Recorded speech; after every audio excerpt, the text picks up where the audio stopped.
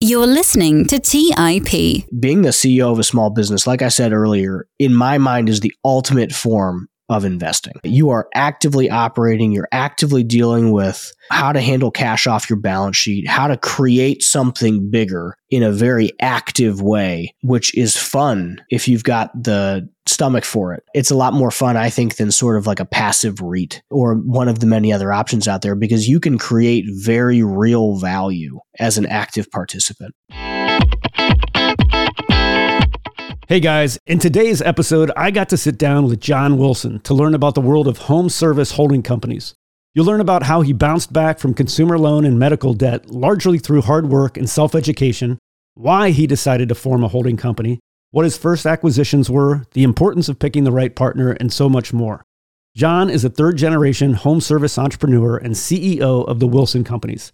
He's also host of the podcast Owned and Operated, where he does deep dives into the world of home service entrepreneurship. John is on a quest to build a $100 million home service holding company. I've been fascinated by holding companies recently, and John was an inspiration to me for what he's been able to do at a really young age. And so, without further delay, let's dive into today's episode with John Wilson. You're listening to Millennial Investing by the Investors Podcast Network. Since 2014, we interviewed successful entrepreneurs, business leaders, and investors to help educate and inspire the millennial generation. Now for your hosts, Patrick Donnelly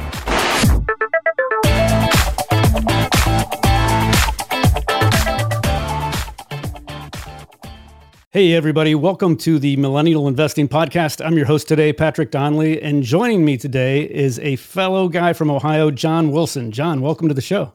Hey, thanks for having me on, Patrick. This is going to be a lot of fun. I'm looking forward to it.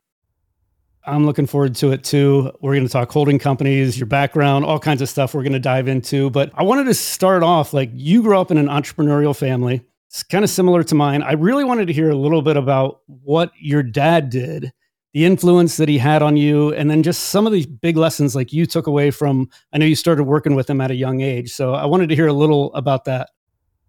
Yeah, for sure. So I'm a third generation tradesperson in Northeast Ohio.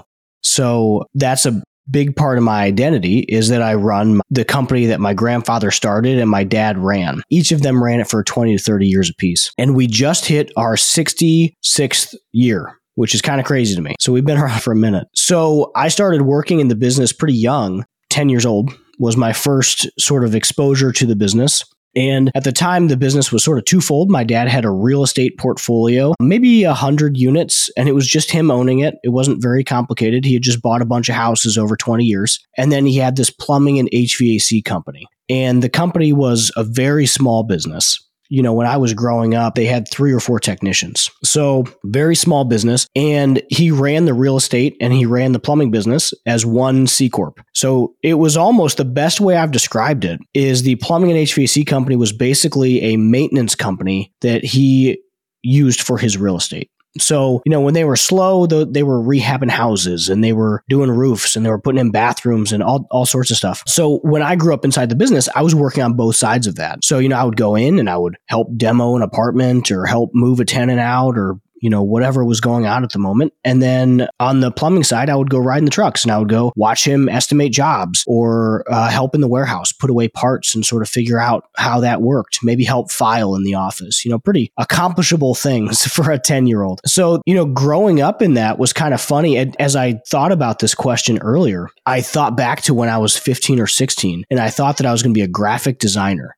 Like, no one that grows up with a family business thinks they're going to be in the family business. You know, nobody does. So I thought I was going to be a graphic designer. And even at that point, when I was planning my life, it was, okay, so when I launched my own graphic design firm, there was never a question of the idea that I would have to report to myself, because I never really trusted anybody else to report to, which is probably, you know, I got that from my father, I'm sure. But so most of the entrepreneurial drive that I had was more of a drive for independence, some self-reliance, and that we could do this. You know, I wasn't the guy that like always started businesses or like Warren Buffett with his pinball machine thing. Like, that wasn't me. I was just a fiercely independent individual that didn't respect anyone else's authority but my own. So here we are today. So it was fun growing up in the family business. It was a lot of fun sort of learning from my dad. And it's taken me a long time, probably too long, to one, be thankful, but two, realize how many times he was right. Because there was a time there when the business was so different, and it still is. It's so different. The business is literally 100 times the size that it was 15 years ago. So I thought, oh, the business is so different. I can't take lessons from what he's telling me. And in the past year or so, I'm starting to come around to the fact that he was right.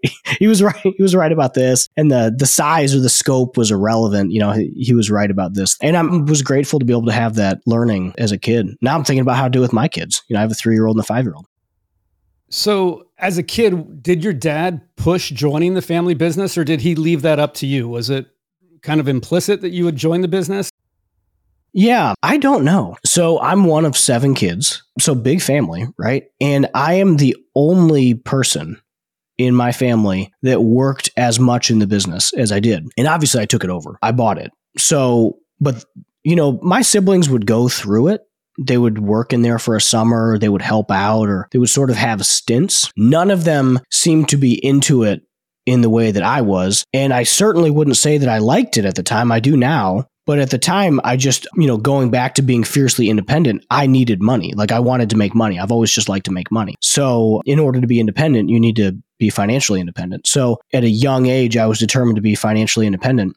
And this was the easiest outlet for that. And I think it just sort of developed. So I was really convinced I wasn't going to take over the business. And then at around 21 or 22, I started to understand myself a little bit more. I started to understand the business and the opportunity a little bit more. And we started talking seriously about it when I was 23.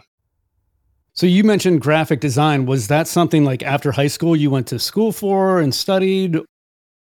I did for about a semester. Yeah. So I was a talented artist throughout high school. So I had a lot of fun with it. I still occasionally enjoy it. But so it seemed like the natural progression. I have this skill. I'm going to go develop this skill and, make a living from it. So I went to college for it for about half a semester, maybe a semester. And then I ended up getting sick at 18 and health issues for kind of a few years. And that sort of led me back into the business because I had to have something that was flexible. And at that point, I was already somewhat skilled in the trades. So, I'd been working every day after school for 8 years, and I'd been working throughout the summers for 8 years. So I was at 18, I was a somewhat capable technician, sort of off the rip.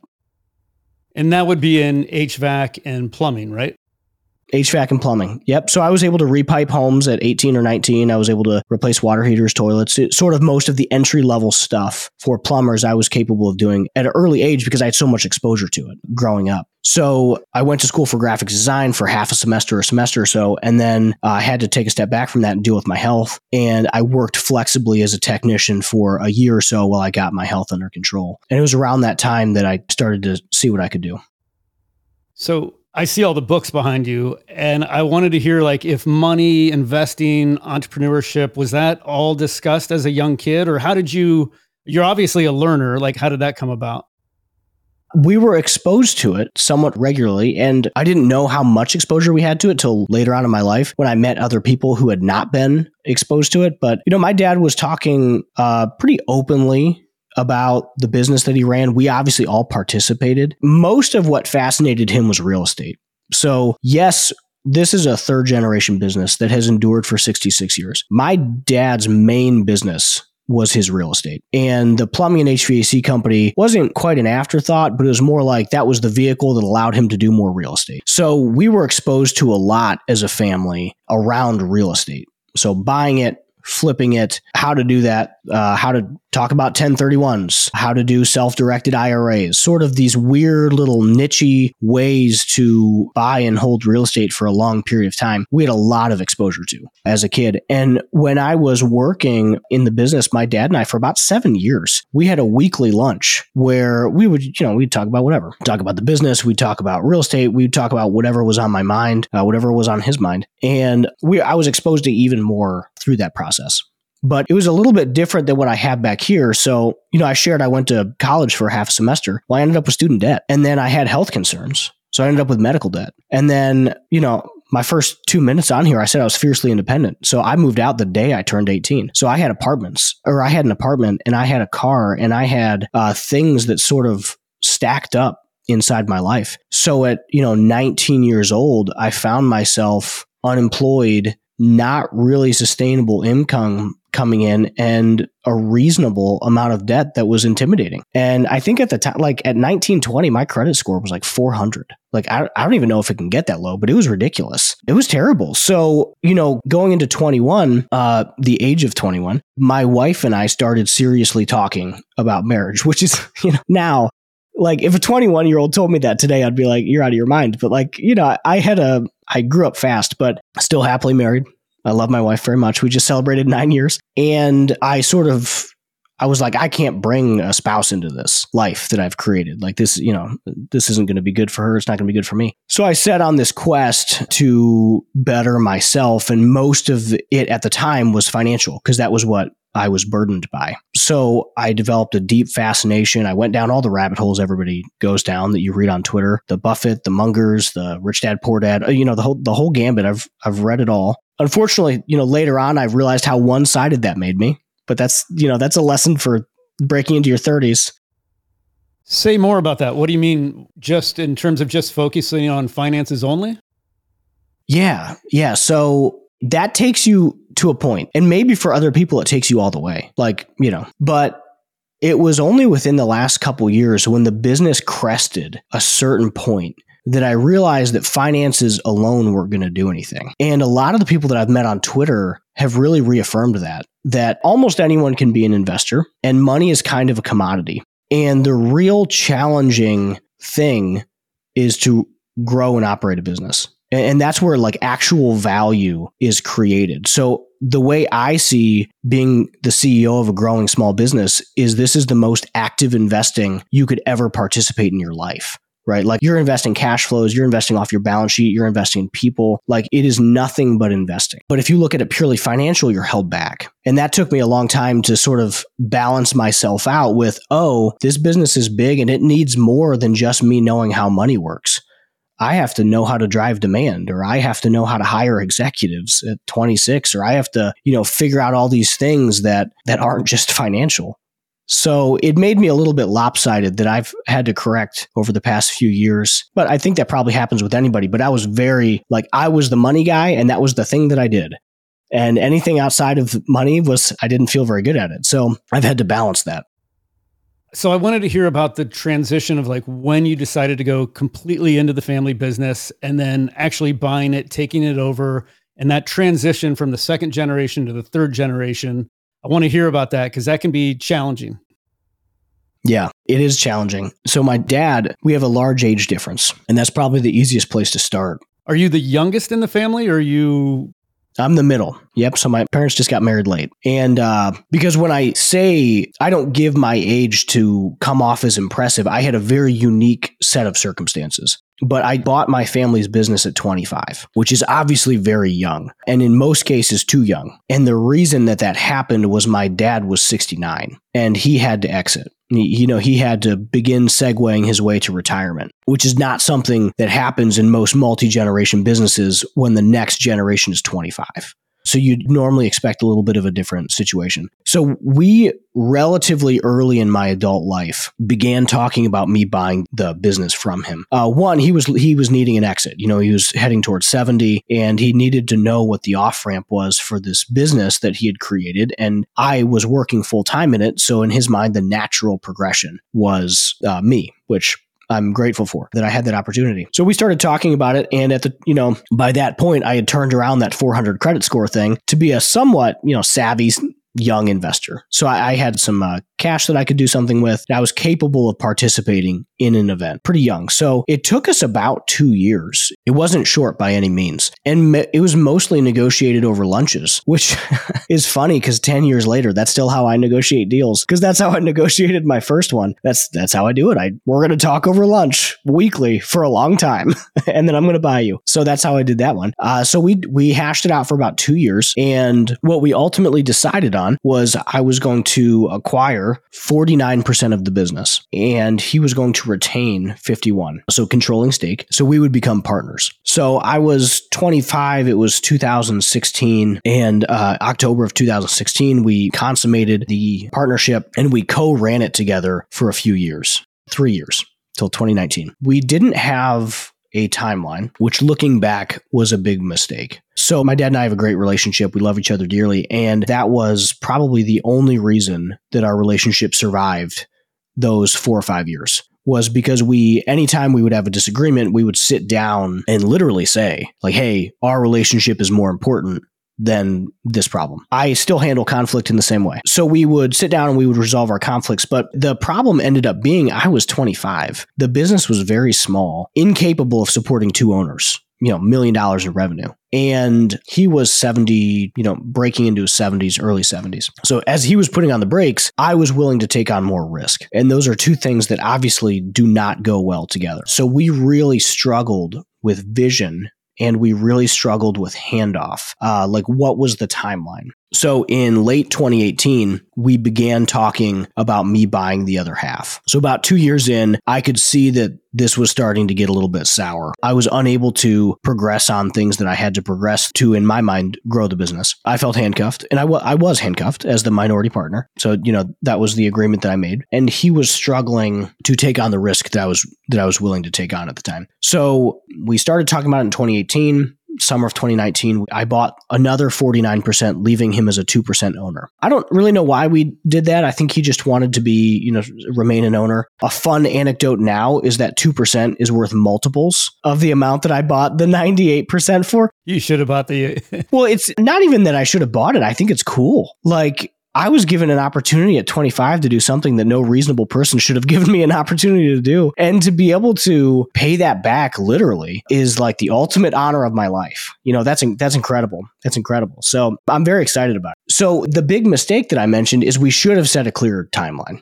Like, hey, we obviously have different risk profiles. We're obviously moving in different directions here, and that's okay. We're in different sections of our life. How about we say exactly 4 years or exactly 5 years or exactly 3 or, whatever it ends up being. But we should have done that. And then we should have segued the role better, which that was really the biggest struggle that we had. Was even after that second transaction, we still co-worked together and we still struggled with some of the same stuff, despite me owning 98%. So it was more like cap table was irrelevant in the face of family. Right. So he officially retired about a year ago. So he worked for another 2-3 years, and his role got smaller and smaller as the years went on. Which he was happy to do? Like, he was happy to let go of the reins a little bit? I would say no, but I think he got some coaching from some friends that, like, you sort of have to, because the businesses at that point had just massively outgrown his participation, which is okay. My dad really liked, again, his main business was real estate, and he was far better at it than I am. And the plumbing company was not the main focus. The plumbing company became my main focus, and it began growing very fast after that 2019 transaction. And so he really felt like a fish out of water inside the business those last couple of years. Just, he liked the small business. He liked, very control oriented. He liked having 6 to 10 people. I have 145 employees today. It is a different animal, and it requires a very different set of skills, even just walking into the office. And he struggled with that transition. Let's take a quick break and hear from today's sponsors. The national sales event is on at your Toyota dealer, making now the perfect time to get a great deal on a dependable new SUV. Like an adventure-ready RAV4, available with all-wheel drive, your new RAV4 is built for performance on any terrain, from the road to the trails, and with plenty of passenger and cargo space, plus available tech like wireless charging, you and your entire crew can stay connected.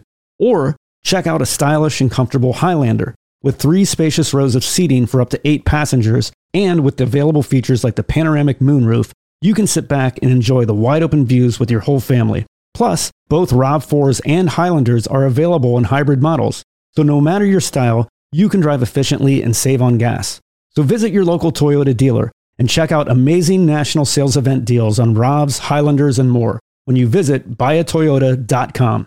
Toyota, let's go places. Buy low, sell high. It's easy to say, hard to do. For example, high interest rates are crushing the real estate market right now. Demand is dropping and prices are falling, even for many of the best assets. It's no wonder the Fundrise flagship fund plans to go on a buying spree, expanding its billion-dollar real estate portfolio over the next few months. You can add the Fundrise flagship fund to your portfolio in just minutes and with as little as $10 by visiting fundrise.com/millennial investing. Carefully consider the investment objectives, risks, charges, and expenses of the Fundrise flagship fund before investing. This and other information can be found in the fund's prospectus at fundrise.com/flagship. This is a paid advertisement. Hey guys, when it comes to financial advice, you've got to trust the source. It's why you listen to this podcast. When I'm looking to upgrade my wallet, I turn to NerdWallet. Their expert team of nerds dives into the details to help you find smarter financial products. Before NerdWallet, I'd pay for vacations with whatever credit card was in my wallet. But I was missing out on miles I didn't even know I was leaving on the table. Now I've got a new card with more miles and more upgrades. What could future you do with more travel rewards? A hotel upgrade? Lounge access? A free flight to a bucket list destination? Wherever you go next, make it happen with a smarter travel credit card. Don't wait to make smart financial decisions. Compare and find smarter credit cards, savings accounts, and much more today at nerdwallet.com. NerdWallet, finance smarter. Check out nerdwallet.com and start making smarter financial decisions. As with all cards, credit is subject to lender approval and terms apply. All right, back to the show. So let's get into when you started you were focusing on the plumbing company. You still had the real estate holdings, but when did you start making acquisitions? And talk to me about creating the holding company and those next steps that you did. Yeah, so I created the holding company when I was 23, still the same one that I have today. At the time, it was filled with random stuff. So, I would fill it with a little bit of extra cash. I would fill it with whatever. I would buy, public stocks. I would participate in, very accessible REITs. I didn't really know what I was going to do with it. Let me step back here. How did you at that time know about a holding company? How did you structure it? Talk to me legally. How did you know about all that stuff? That's pretty rare for a young guy like that. I was obsessed with finance. I was obsessed. So I'm not a half measure individual. So when I said hey, I became the finance guy, I became the finance guy, that became the thing that I felt like I was a core part of my identity. Is I read everything I possibly could. And I'm a ferocious reader. I've read like crazy my whole life, mostly because of insomnia. I just read at night. So, to this day, I still go through about 3 to 4 books a week. And I have for decades. So when I get fascinated on a topic, I just snag whatever I can. So holding companies specifically, I learned about them from a blogger called Joshua Kennan, who was doing what we would now consider to be a holdco. And he was buying businesses. He had some privately held stuff. He had some real estate. He was doing some public market stuff. And it was interesting. So I followed along on the journey and I sort of modeled what we were doing after that. Relatively young, I called my attorneys to make sure that what I was doing was relevant. So is it structured as a C Corp? It's an LLC, which ended up creating some complication later. So probably should have been a C or an S Corp. But yeah, so legally it's an LLC. The complication that it created is an LLC can't own an S Corp unless it's a single member LLC. So I could never, in our current structure, it would be very complicated to sell shares inside the holdco, which there's ways to sort of shift that around, but it would cost quite a bit of money. So yeah, ferociously read, found bloggers on the subject, read any book I could on the subject. At the time, holdco wasn't a common word. This was 9 years ago. So it was very hard to find information. But the information that I did find, I was able to cobble together a holdco. So talk to me like the next acquisitions. You've got the plumbing company, you've got the real estate in the portfolio. What was your first acquisition?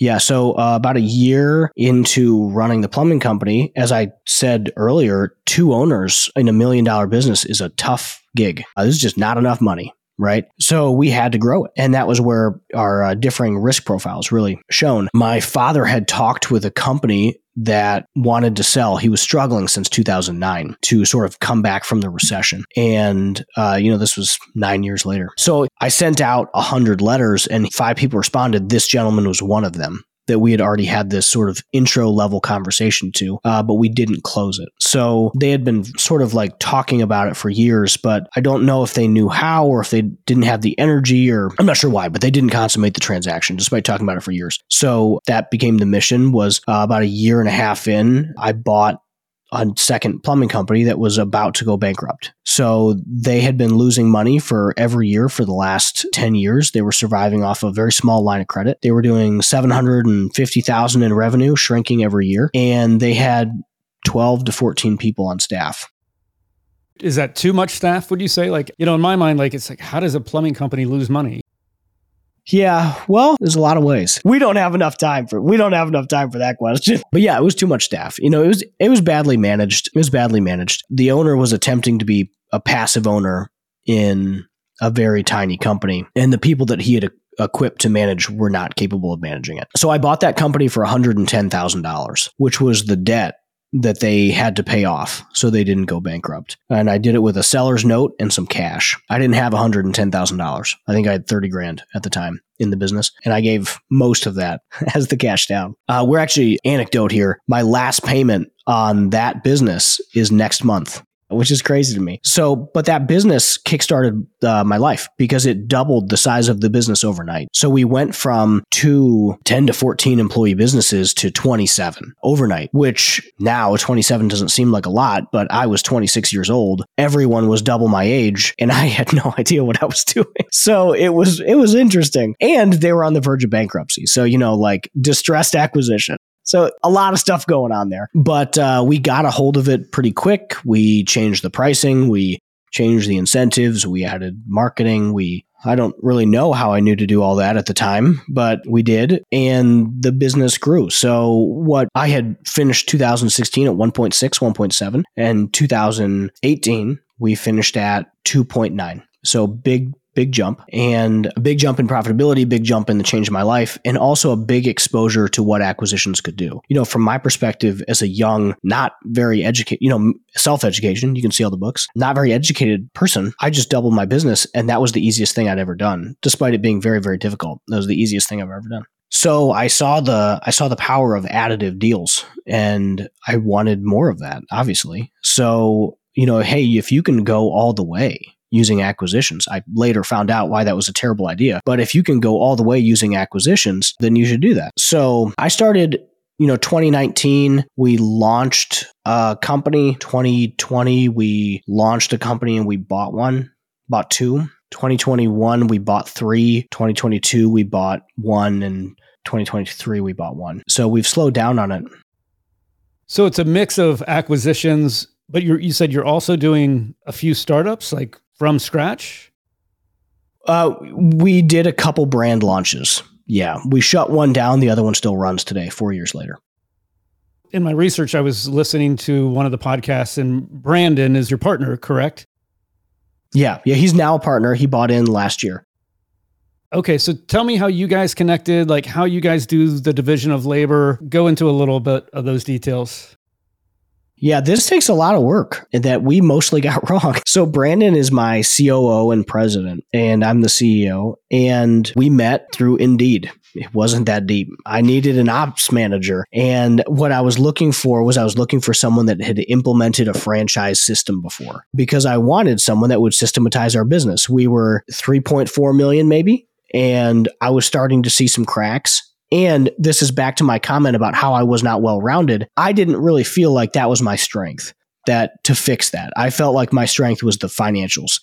Looking back at $3 million, you have to be strong in everything because there's not enough money at $3 million to be strong at financials. So he came in as someone that was better than me, still is, at putting the pieces together. And Brandon is extraordinarily impressive in his own right. Launched a company at 16, sold it at 19. Landscaping, right? Landscaping. Yep. Worked for the competitor that he sold it to. And that entire time he was going to school and paying his way through college. It was incredible.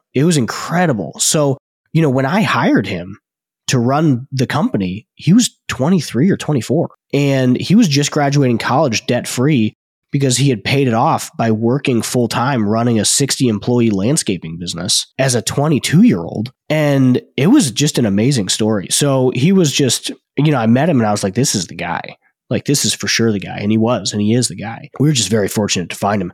The way we divide labor has changed a lot over the years. We've consumed a lot of content. Most of it's wrong, I would say, compared to what actually has to happen, where people get very worked up into this, like, and I was guilty of it too, the sort of the operator and the visionary, or there's 5 different ways you can say that. Did you read Traction by any chance? Yep. We're an EOS company. So we believe in most of it. Where I struggle with is the CEO has to be an active participant in the business. And that took us a few years to really get right, because I bring a lot of energy to the table. And whatever I'm going to run at is going to break in a good way normally. And then we're going to put it back together and it's going to be better. But I have to make sure I'm playing in the right fields that work with my strengths, and Brandon the same. So we tried to get it right over the years a few times. And sometimes what that looked like was me not really doing anything for a couple months, which isn't very productive, because I thought that I was supposed to be the visionary instead of, how a visionary can look is very different depending on the person. And Brandon was supposed to be the operator. So we sort of went with that model. We gave it a shot and we didn't end up achieving the results we wanted. We grew, but we didn't really grow personally. So we've really got a better blend of it in the past year. I would say the business has reached, it's funny now, but just compared to, in this conversation, how it started. But the business now is about to do $2 million a month in revenue. So what that looks like now is very different. And I just sort of have my departments that I head, and he has his departments that he heads. He has most of the company, maybe 70%, and I have 30%, but that works a lot better. So what I ended up taking was I took recruitment, marketing, accounting, and infrastructure. And so basically everything that I needed to grow. So I wanted the cash to pay for it. I wanted the marketing to drive it. I wanted to run recruitment process so I could handle who gets in what. And I wanted infrastructure so I could force vehicles to be acquired in the timeline for these 3 other things. And that's been a successful division of labor for us. And his focus is wholly on revenue growth, operations, and gross margin. Got it. What is the holding company? What's the portfolio look like today? Looks a lot different than it did a couple of years ago. So we've bought 9 businesses at this point, and we are very centered inside Northeast Ohio. So what's happened is over the past few years, we've ended up combining them more and more. So we are now down to 2 brands from those 9 acquisitions that we've done, and we just continue to integrate them. So last year was a big transition for us, moving from these 6 locations down into 1 headquarters. We rebranded multiple of the business units. We combined teams, combined accounting, and we sort of unhold code the trade companies. And now the holdco still exists. We still have plenty of real estate. We still have, our media business, and we have the trade companies, obviously the Goliath of all of that stuff. But the the trade companies themselves used to be a holdco in their own right, and now it's just one big company. The reason for that is 1, we're geographically focused, and 2, as we were growing, we realized that by attempting to grow through this way inside the same sort of industry segment, we were slowing ourselves down. If I looked at a competitor that was my same exact size with the same exact amount of customers or calls or however we want to measure that, I would be a worse operator than them because they are more focused. So it created a disadvantage because we had 5 payrolls, 5 QuickBooks accounts, 10 bank accounts. So we ended up getting operationally slow. So last year we smashed it all together and made 1 large trade business. That makes sense. I was listening to some of your podcasts and you had mentioned a franchise, Mr. Handyman, that it sounded like you were really excited about the possibility of a franchise. Talk to me about that. Like, have you done franchises? Are you interested in pursuing them, or why not? I'm very interested in franchises. I think they're fascinating. So the easier way to start on this is if we're thinking about growth strategy. There's a couple different ways to grow a business inside home services for most markets.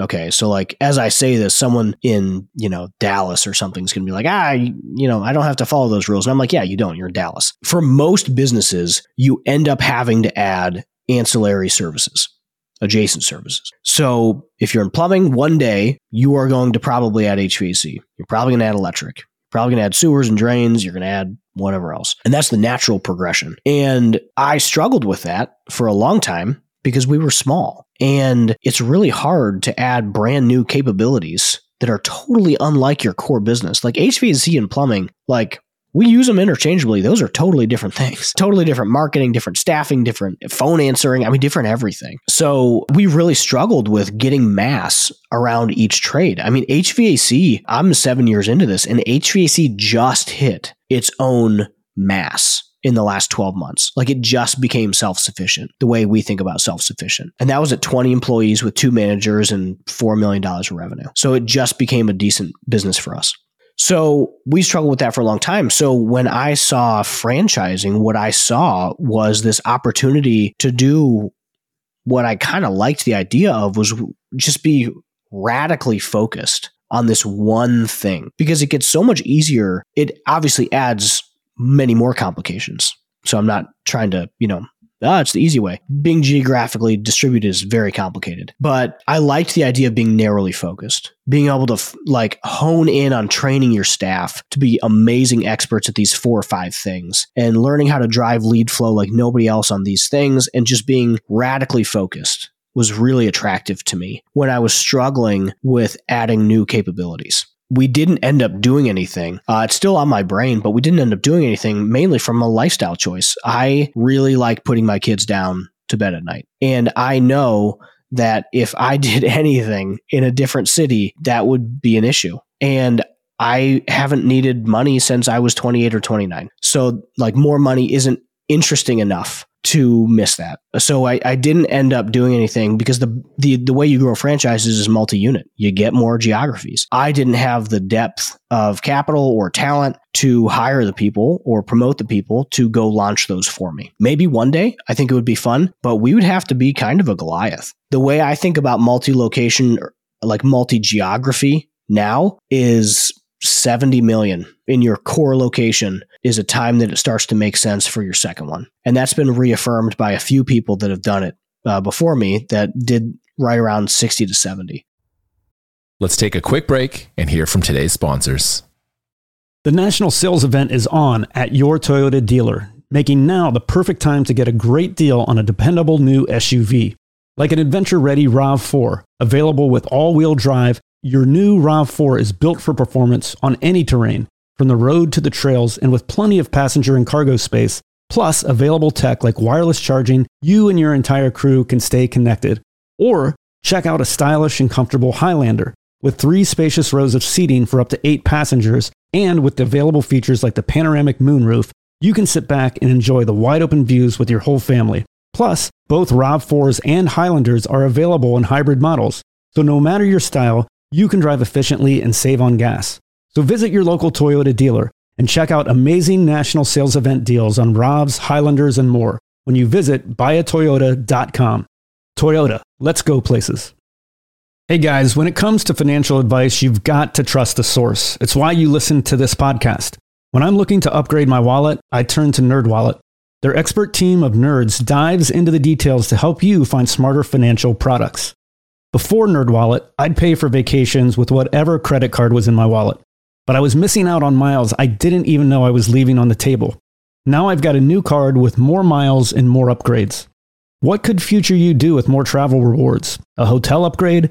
Lounge access? A free flight to a bucket list destination? Wherever you go next, make it happen with a smarter travel credit card. Don't wait to make smart financial decisions. Compare and find smarter credit cards, savings accounts, and much more today at nerdwallet.com. NerdWallet, finance smarter. Check out nerdwallet.com and start making smarter financial decisions. As with all cards, credit is subject to lender approval and terms apply. Your business was humming, but now you're falling behind. Your teams are buried in manual work, taking forever to close the books. And getting one source of truth is like pulling teeth. If this is you, you should know 3 numbers: 37,000, 25, 1. 37,000. That's the number of businesses which have upgraded to NetSuite by Oracle. NetSuite is the #1 cloud financial system, streamlining accounting, financial management, inventory, HR, and more. 25. NetSuite turns 25 this year. That's 25 years of helping businesses do more with less, close their book in days, not weeks, and drive down costs. 1. Because your business is one of a kind. So you get a customized solution for all of your key performance indicators in one efficient system with one source of truth. Manage risk, get reliable forecasts, and improve margins. Everything you need to grow, all in one place. Business owners know the power and simplicity of using one tool for things such as scaling up their business, adopting new business models, and easily viewing real-time analytics on one interface. NetSuite offers the unprecedented ability to make all this possible. Right now, download NetSuite's popular KPI checklist, designed to give you consistently excellent performance, absolutely free at netsuite.com/mi. That's netsuite.com/mi to get your own KPI checklist. netsuite.com/mi. All right, back to the show. So I wanted to hear about getting the right people on the bus and in the right seats, and how do you incentivize people? Like, that is a huge part of all of this. So I wanted to hear some of your thoughts about that. Like, how you found the right people. Get into a little bit about that, if you would.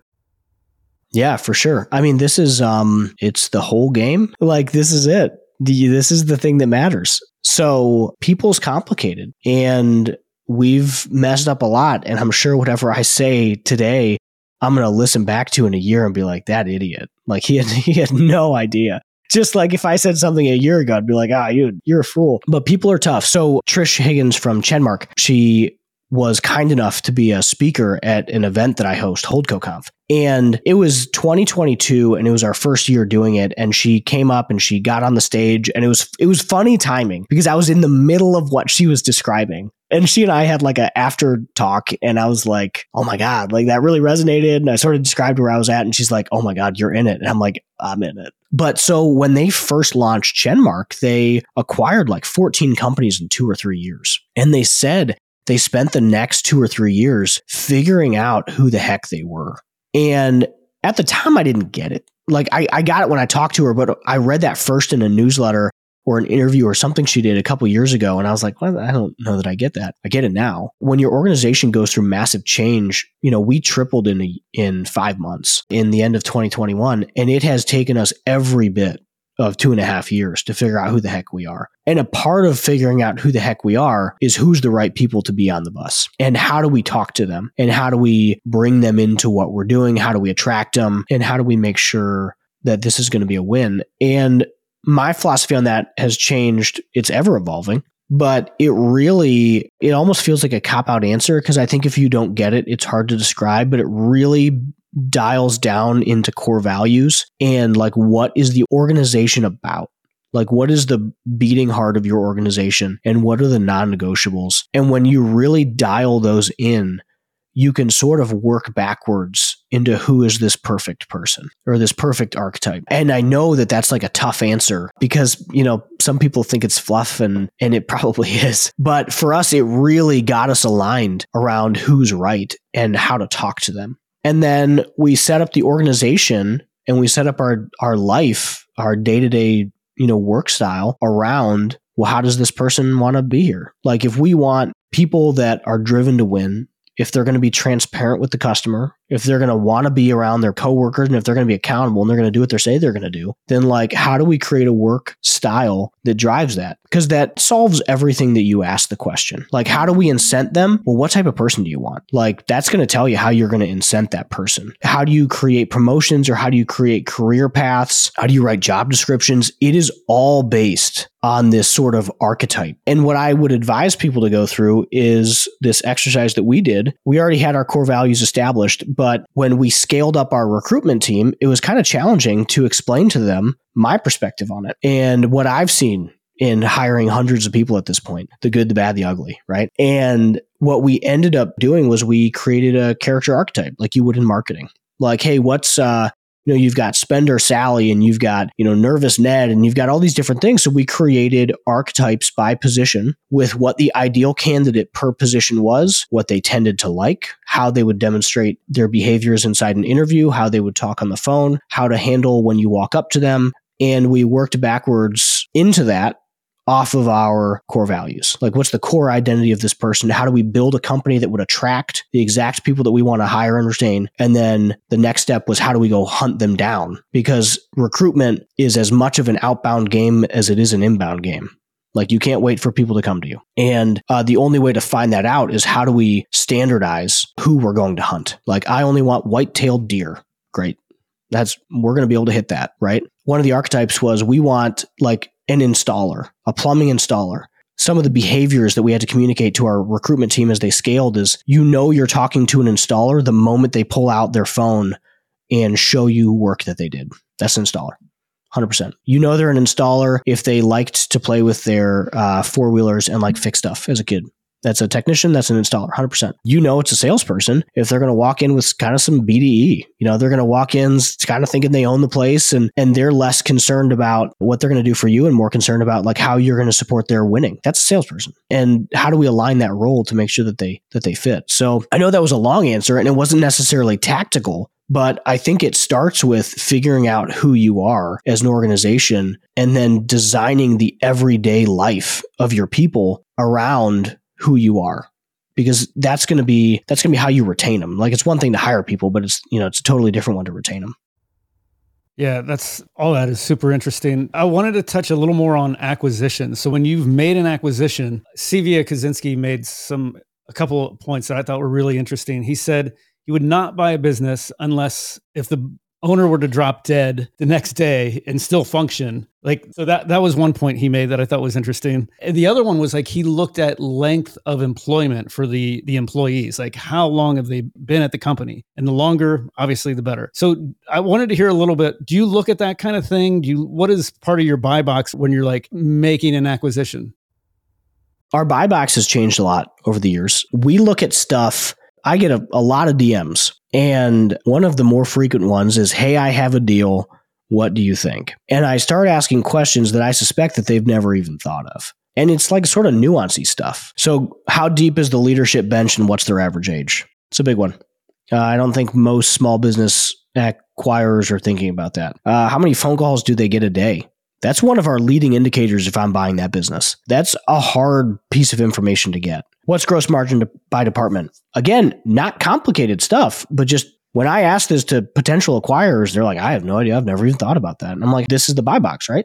Like if it's below 40% gross profit, I don't want that. When I go to buy a business today, if I bought a business today, that business would be shut down in 30 days. And almost the only thing of value that business can give me is their phone calls. That is it. Their financials are borderline irrelevant. Like their revenues, their sales process is probably terrible because they're probably small, right? And if it was a good sales process, they wouldn't be small. Their recruitment process is probably non-existent. Their vehicles are probably old and in need of repair. Their assets are likely old and in need of repair. They likely don't have any type of actual marketing efforts that are sort of standardized and to drive process. So the only good thing that I get is phone numbers. Sometimes not even text, because you just don't know what their hiring process were. Like we've bought companies that half the company was convicts. Like you just don't know. You have no idea what, if any, process they went through during hiring. So we mainly focus on the tangible. So gross profit is somewhat helpful, even though it will not be replicated in our business, but it tells us some price sensitivity. What are the customers willing to pay? Do they have a sales process? Is it going to be tough to retain their team? If it's a 35% gross profit or 40% gross profit, they don't have a sales process. It's going to be tough to retrain their team. If they don't have a lot of phone calls, then why am I buying them? Like I could just spend money on marketing. We usually don't buy fleet anymore. It's just a hassle. We tell them to auction it off. So the buy box has gotten really, really small is my point, because we've done enough of these that, and I think it'd be different if it was 5 years ago. It obviously was, because I bought companies that, in hindsight, maybe I shouldn't have. But when we're now at a point where we can drive more growth organically than through acquisitions. It would be a very unique acquisition today that we would do inside our own market. Now, if we were breaking into a new market, maybe that's a little bit different. So to go back into the buy box, what's gross profit percentage, ideally by department? Was the number of phone calls that they get a day? Tenure of technicians is interesting information.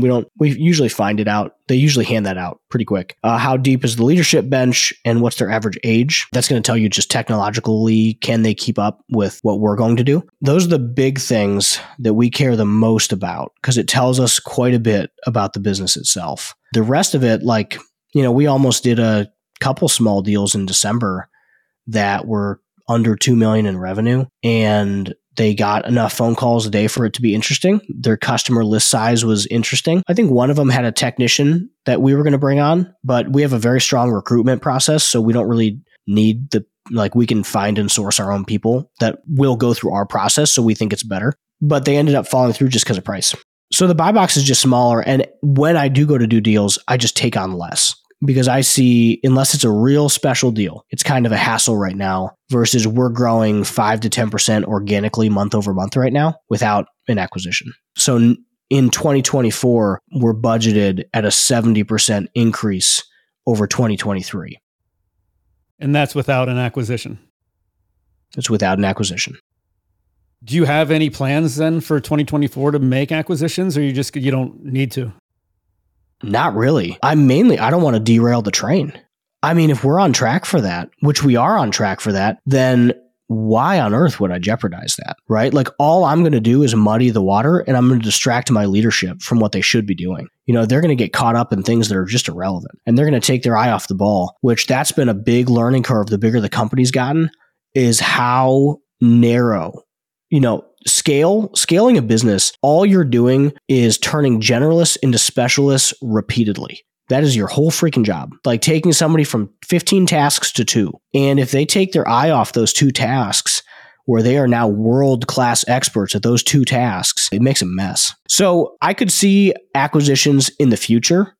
I don't think 2024. I could see something in 2025 or later as the team gets bigger. I really see this sort of 40 to 50 million a year as a good indicator that I can get distracted. Because right now I don't think I can get distracted. We're too in it. It was very tough to break the 20 million plateau. And I don't want to lose sight of that. So, but at 40, 50 million, we have scale, which even at, budgeting higher, we don't have real scale in some departments. Like accounting doesn't have enough scale. Marketing doesn't have enough scale. Recruitment could use more scale. And it feels hard to take your eye off the ball at this point.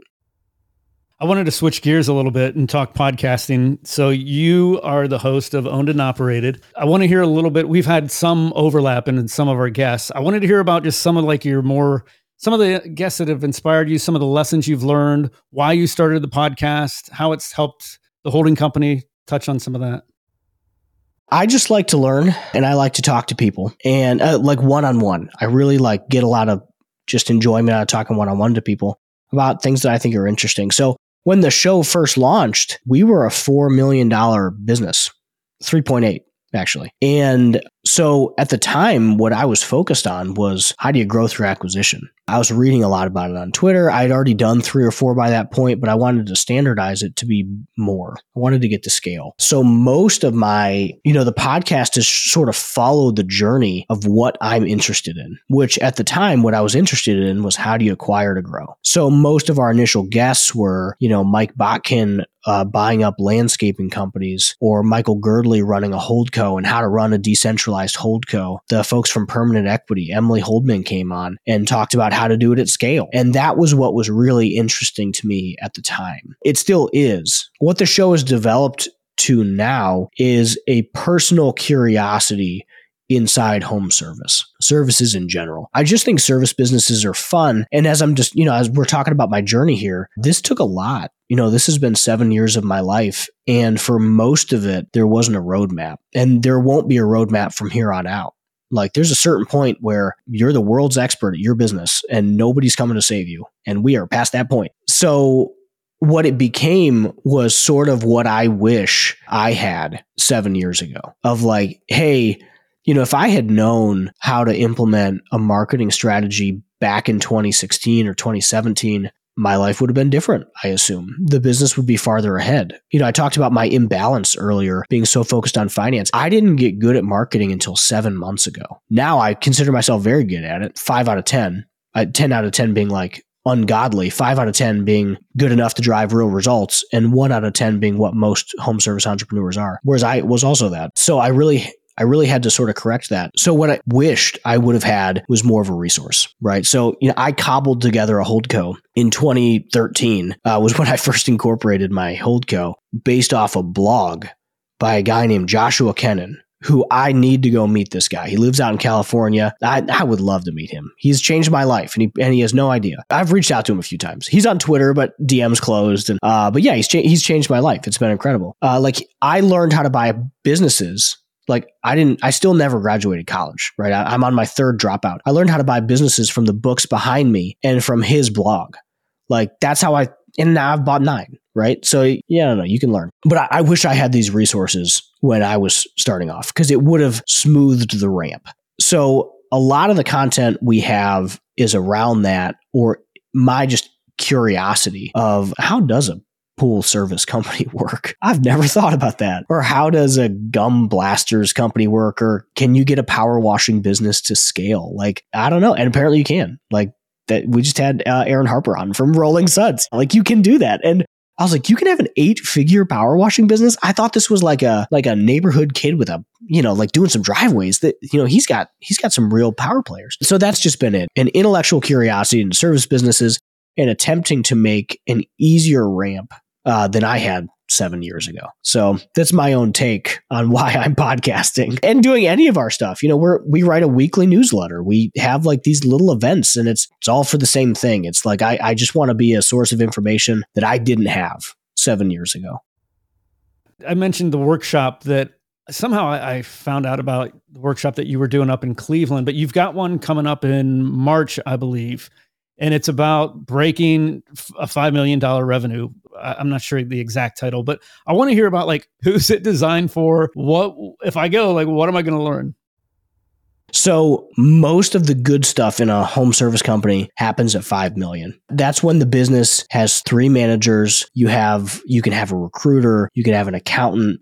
It becomes less of a firefight and you can really start to reinvest inside that business. So 5 million is a pivotal size for home service entrepreneurs. So we created just a workshop on like, hey, here's what you need to know. Stuff I didn't know. Stuff like when do you hire your first accountant? When do you hire your first recruiter? How do you think about getting lead flow? What should I be focusing on at 2 million? How do you hire managers? How do you promote them? How do you incent them? How do you create a culture that works? So that's a lot of what we're talking about is that 5 million is a big deal. Because that's when you can really start rolling. It might take you 10 years to get to 5 million, but it would take you another year and a half to get to 10 because you built at 5 million. You have enough to reinvest into new marketing, new vehicles, new staff. So it's a big number. It's an important number. So, and frankly, after 5 million, there's a lot of groups out there that can support you. So I'm a part of Nexstar, and I'm not as good as Nexstar. I'm learning from Nexstar every day, every minute of the day. So my hope was that companies will get large enough to be able to go to one of the several communities that can take them to the next level, and that they can also hit their dream, whatever theirs is. Mine is 100 million in the next 7 years. But if it's 10 million, then there's a lot of groups out there that support you. But the under 5 million is pretty underserved. So the conference, it's a couple days. Are you leading all of it, or do you bring in guests that are doing home service holdcos, or? Yeah, it's 2.5 days. Yeah, so I'm leading most of it. I do have a few friends in the industry that are going to come in and handle certain topics. It's in my physical business. So we'll also have some of my team members come in and talk about their specialty. And the idea was I've been to shops that were much larger than me, and they were sources of inspiration for years. And I'm just forever grateful to I can think of 3 right now that changed my life because I was able to go in and, this is how it looks at 10 or 12. And okay, so this is how call takers work, and you have them separated from this. And so that's why we do it at our location, is because we want to sort of open the doors and show people what it was like. Cause I know how impactful that was for me 6 years ago. And now it would be too, if, I'm trying to get into Chris Hoffman's place, like that would change my life too. That would give me years of things to work on walking through his facility. So I'm angling for it. This has been a lot of fun, John. I really appreciate your time. Is there anything that you wanted to touch on that we haven't had time to discuss? I don't think so. Well, I would leave it with a comment, which we're here to talk about investing. And obviously, like, my version of investing is probably a little weird. But I think that, being the CEO of a small business, like I said earlier, in my mind is the ultimate form of investing. You are actively operating, you're actively dealing with how to handle cash off your balance sheet, how to create something bigger in a very active way, which is fun if you've got the stomach for it. It's a lot more fun, I think, than sort of like a passive REIT or one of the many other options out there, because you can create very real value as an active participant. 100%. I really agree with that. I interviewed a real estate guy, and he said the same thing, with regard to real estate, that he just loved the control and the ability to, like I said, have more control than you would just investing in equities or just more traditional investing. You've got way more flexibility, control, lifestyle design, all of that. So there's a lot of great stuff. For our listeners that want to find out more about you, maybe attend the workshop, how can they get in touch with you? Yeah, so I'm on Twitter at Wilson Companies, and you can check out our podcast or whatever at ownedandoperated.com. Which I highly recommend. There's some great guests that you've had on there, really informative stuff. So thanks, John. This has been a lot of fun. Thank you. Yeah, this was fun. Okay, folks, that's all I had for today's episode. I hope you enjoyed the show, and I'll see you back here real soon. Thank you for listening to TIP. Make sure to subscribe to We Study Billionaires by the Investors Podcast Network.